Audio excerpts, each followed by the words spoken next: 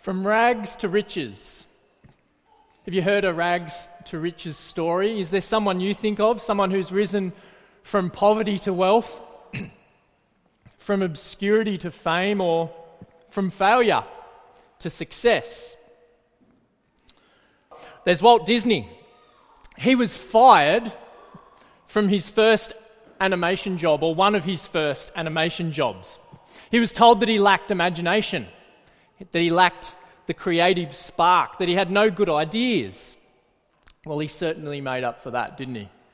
26 Academy Awards he won. That's more than anyone else. There's J.K. Rowling. In her words, she was as poor as anyone could possibly be without being homeless.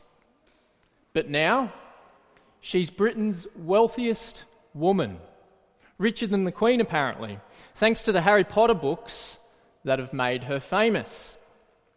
Rags to riches stories. They inspire us, they motivate us. All of us want to achieve something great in life. All of us want to get to the end of life wanting to have achieved something. But it's not just about wealth, is it? It's about status.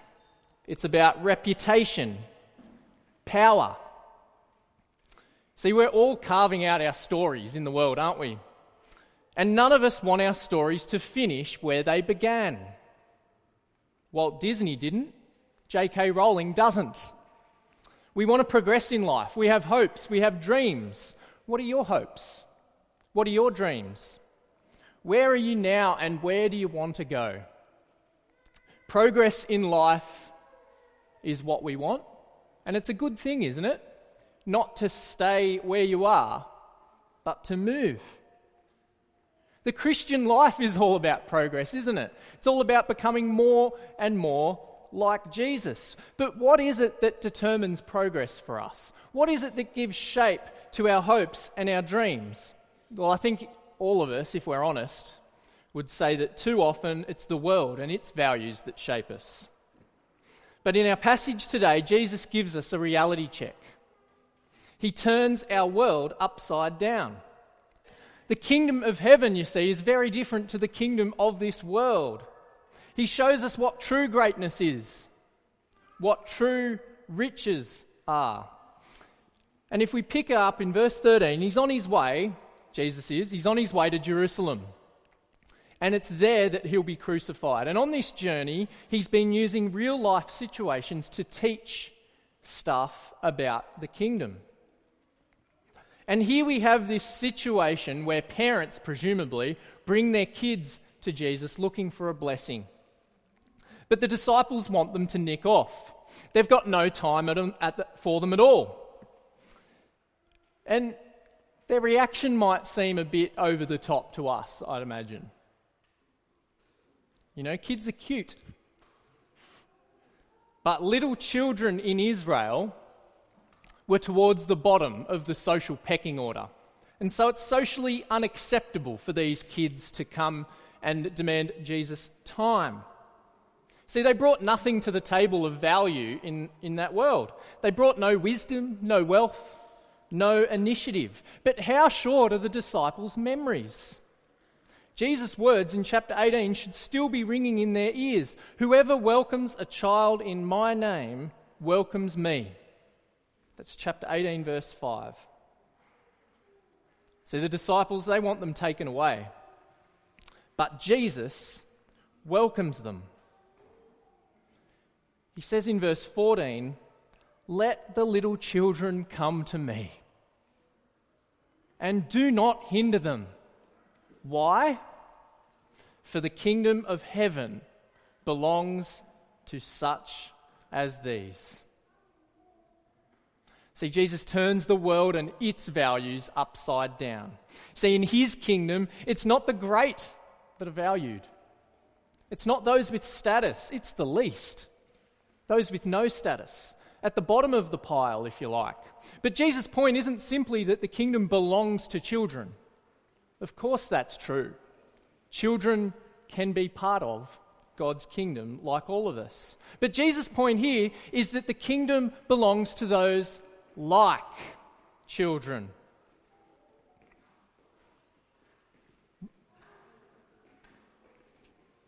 There's a picture of my daughter Zoe when she was 18 months old.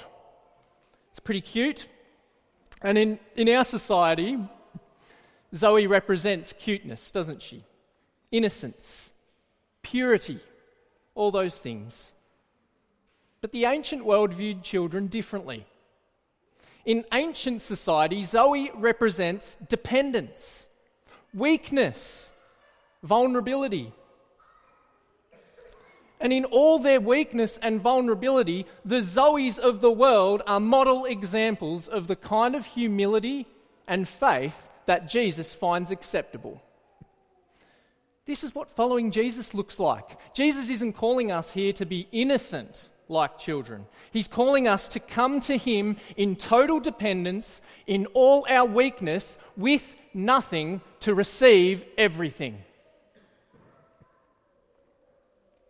It's a hard attitude to adopt. See, we don't normally think like this. In our world, we value independence, don't we? Not dependence. Autonomy, not submission. Strength and power, not weakness. It's encapsulated in messages wherever I go, whatever I watch on TV. What's the message? You can achieve whatever you set your mind to. That's what I see. That's what I hear. If you want it enough, if you work hard enough, if you just have a real red-hot crack at it, you will achieve what you want in life. You can be great if only you do this. Well, while there's something positive in all this, I don't want to paint the picture that independence is always a bad thing. There's a dark side to it, isn't there? And the dark side is when it breeds pride, when it breeds arrogance. Because in our pride and in our arrogance, as we saw when we were looking through some of the minor prophets a couple of weeks ago, or a few weeks ago now perhaps, what we saw is that pride and arrogance gives you the complete wrong idea about where you stand before God. Gives you the complete wrong idea of who you truly are before God. God is the creator, and we're his creatures. The breath of life itself is given to us by God. We're completely dependent on him. And so to think that we can come to Jesus with a spirit of independence, with a spirit of autonomy, with a spirit of power is just wrong. That's not how you enter the kingdom. The attitude of a humble child is what's necessary for Jesus' followers. Well, after blessing the children, Jesus and his disciples, they head off. And then in verse 16, someone else approaches Jesus. And with the episode of the children in the background, the big question is, does this man measure up? Does he have the same humble attitude of a child needed to enter the kingdom? That's the question. Jesus has given the model. How's he going to measure up? Or did you notice that the disciples who wanted to get rid of the children, they don't say anything to him? There's no barring him from seeing Jesus. He's a man at the totally different end of the pecking order, the social pecking order, to the children. He's at the top. He ticks all the boxes. He's young. He's moral. He's wealthy. And the icing on the cake, he's spiritually sincere. Verse 17 and 20. But none of these things will bring him eternal life. Only childlike humility and dependence will do. And he's got a problem. And the problem he has is that he thinks that he can gain for himself eternal life. What good must I do? He says. He comes to Jesus with a spirit of independence. And he ticks off the commandments that Jesus lists. Do not murder. Tick. Do not commit adultery. Tick. Do not steal. Tick. Do not bear false witness. Tick. Honour your father and mother and love your neighbour as yourself. Tick. But to his credit, he knows that there's something missing. So he asks, what do I still lack? And Jesus' response turns this man's world upside down. But what he does in giving him this response is an opportunity to demonstrate the childlike attitude that is needed to enter the kingdom, the kind of humility and dependence that Jesus was speaking about. Look at verse 21. Jesus answered, if you want to be perfect, go, sell your possessions and give to the poor, and you will have treasure in heaven. Then come, follow me. It's important to realise here, we might want to water down this statement here, but this isn't a token request in Matthew. This is real. See, Jesus is calling this man to follow him on the way to Jerusalem. And what it means for him is leaving everything that he has built his life on, that gives him status, that gives him power. It means leaving everything that's given him this good life so far to follow a man to his death. It means becoming weak, becoming vulnerable and dependent. Nothing less than this childlike attitude is required to gain the true riches of the kingdom.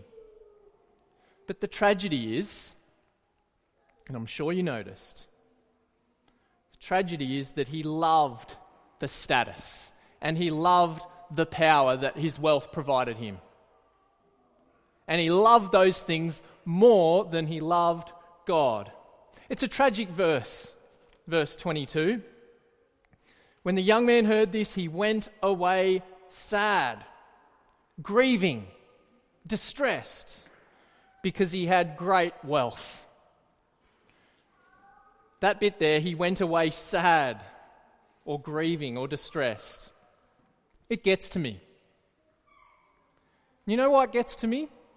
It's because he knows that Jesus has nailed his issue. He knows what's at stake. Eternal life in the kingdom. But his wealth captivates his heart. And he can't exchange this God for Jesus. So he goes away distressed, knowing deep in his heart that his decision has consequences. See, the thing is, you can know what Jesus claims. You can know what's at stake. And you can even believe that it's true, but still reject him, but still reject the life that he offers. The danger of wealth is real. There's a reason why Jesus bangs on about it so much in the Bible. It's a wonderful servant, isn't it? But it's a terrible master. And when is wealth our master? It's when it's the main thing, or one of the main things that gives shape to our lives. It's when it determines our values. It's when it determines our priorities. It's when it determines our ambitions. Think about the dream of owning your own home. It's something that can consume us. Why do we go to work each day? To earn money to go towards the house.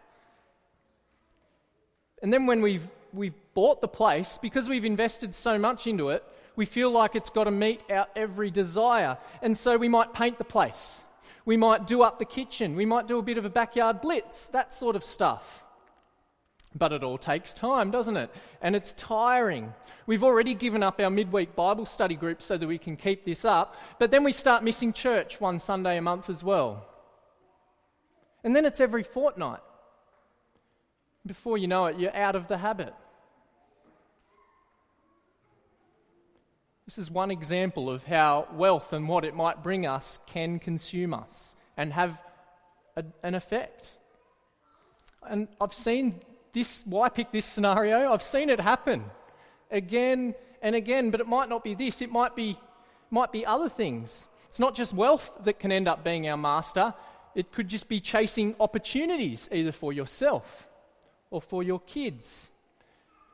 There can be all kinds of things that determine our values and our priorities and our ambitions in life. All kinds of things that prevent us from coming to Jesus like little children and growing in Him. So let me ask you, what has the potential, or what is perhaps, replacing Jesus as number one in your life?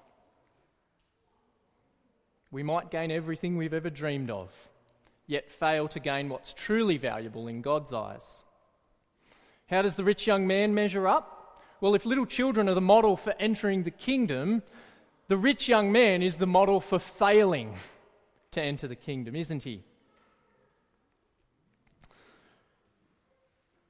Well, it's fair to say, when we turn to Jesus' disciples now in verse 23, it's fair to say if we ask the question how they've measured up so far, that they haven't measured up well at all to this model of discipleship that Jesus has put forward. Remember, they tried to turn the children away, and then they practically roll out the red carpet for this rich young man. In their eyes, the wrong guy's been turned away. Wasn't the man's wealth a sign of God's blessing, they're thinking? Well, not according to Jesus. Jesus turned the rich man's world upside down. Now he turns the disciples' world upside down. And the way he does that is by saying that it's impossible for the rich to enter the kingdom. And to drive home the point, he uses that ridiculous image, doesn't he? That ridiculous image of a camel going through the eye of a needle. Spare a thought for the disciples, it's too much for them. They're gobsmacked. Who on earth can be saved then if the rich can't? Well, Jesus doesn't leave them in the dark. He assures them that what's humanly impossible isn't too hard for God. But they've got another question. And Peter, the spokesperson for the disciples, he's always the one that pipes up. Verse 27, he says, "Look, we've left everything and followed you. So what will there be for us?" You see, they've done what the rich man failed to do. They've given up everything to follow Jesus.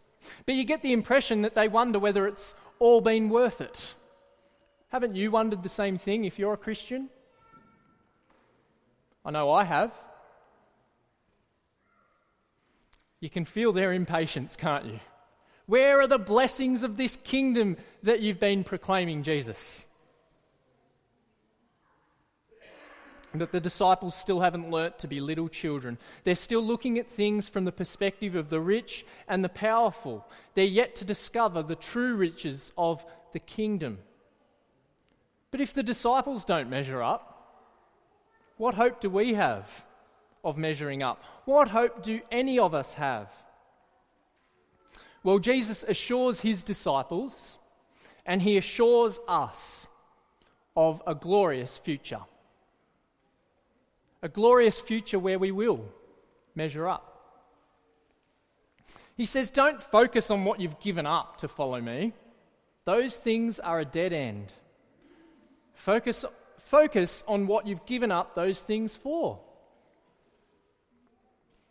In verse 28, he says, in the Messianic age, the future glorious age, when the Son of Man sits on his glorious throne, you who have followed me will also sit on 12 thrones, judging the 12 tribes of Israel. Then verse 29, and everyone who has left houses, brothers or sisters, father or mother, children or fields because of my name will receive 100 times more and will inherit eternal life. See, there's a glorious future ahead for disciples of Jesus. And Jesus himself is the key to entering it. He makes the impossible possible. Remember, Jesus is on his way to Jerusalem, and there's a cross and a resurrection to come where the camel will go through the eye of the needle. The rich young man doesn't measure up. The disciples don't measure up. We don't measure up. but Jesus does. He's the one, the only one, who measures up. When his love for God was tested, when the devil tested him with power and status, he doesn't trade it in. He walks the path of humble dependence, doesn't he? All the way to the cross. He becomes weak and helpless, dying a shameful death at the hands of his enemies. See, this model for entering the kingdom that Jesus puts forward, this humble and dependent attitude, well, Jesus himself exemplifies it perfectly, doesn't he? The attitude of a humble child. And he invites us to follow him on the way to glory, humbly depending on him, responding to the warning of verse 30, which says, "But many who are first will be last, and the last will be first." I began by talking about our stories and not wanting to finish where we began. So thinking about our lives as Christians. How do we start as a follower of Jesus? And how do we progress as a follower of Jesus? This is where the rubber hits the road for us. How do you start as a follower of Jesus? Well, you start humbly depending on God. Coming to Jesus with nothing to receive everything. Dependence. How do you progress as a follower of Jesus? Well, you don't move on from that, do you? You continue in humble dependence. But you don't just continue in it, you grow more and more into it. The Christian becomes more and more dependent on Christ. The Christian realizes more and more that they receive everything from Jesus, despite bringing nothing to the table themselves. And so my prayer today is that we will grow more and more in our dependence upon Christ, that will grow more and more as humble, obedient children, and that we'll realize that that is how we gain the true riches of God's kingdom.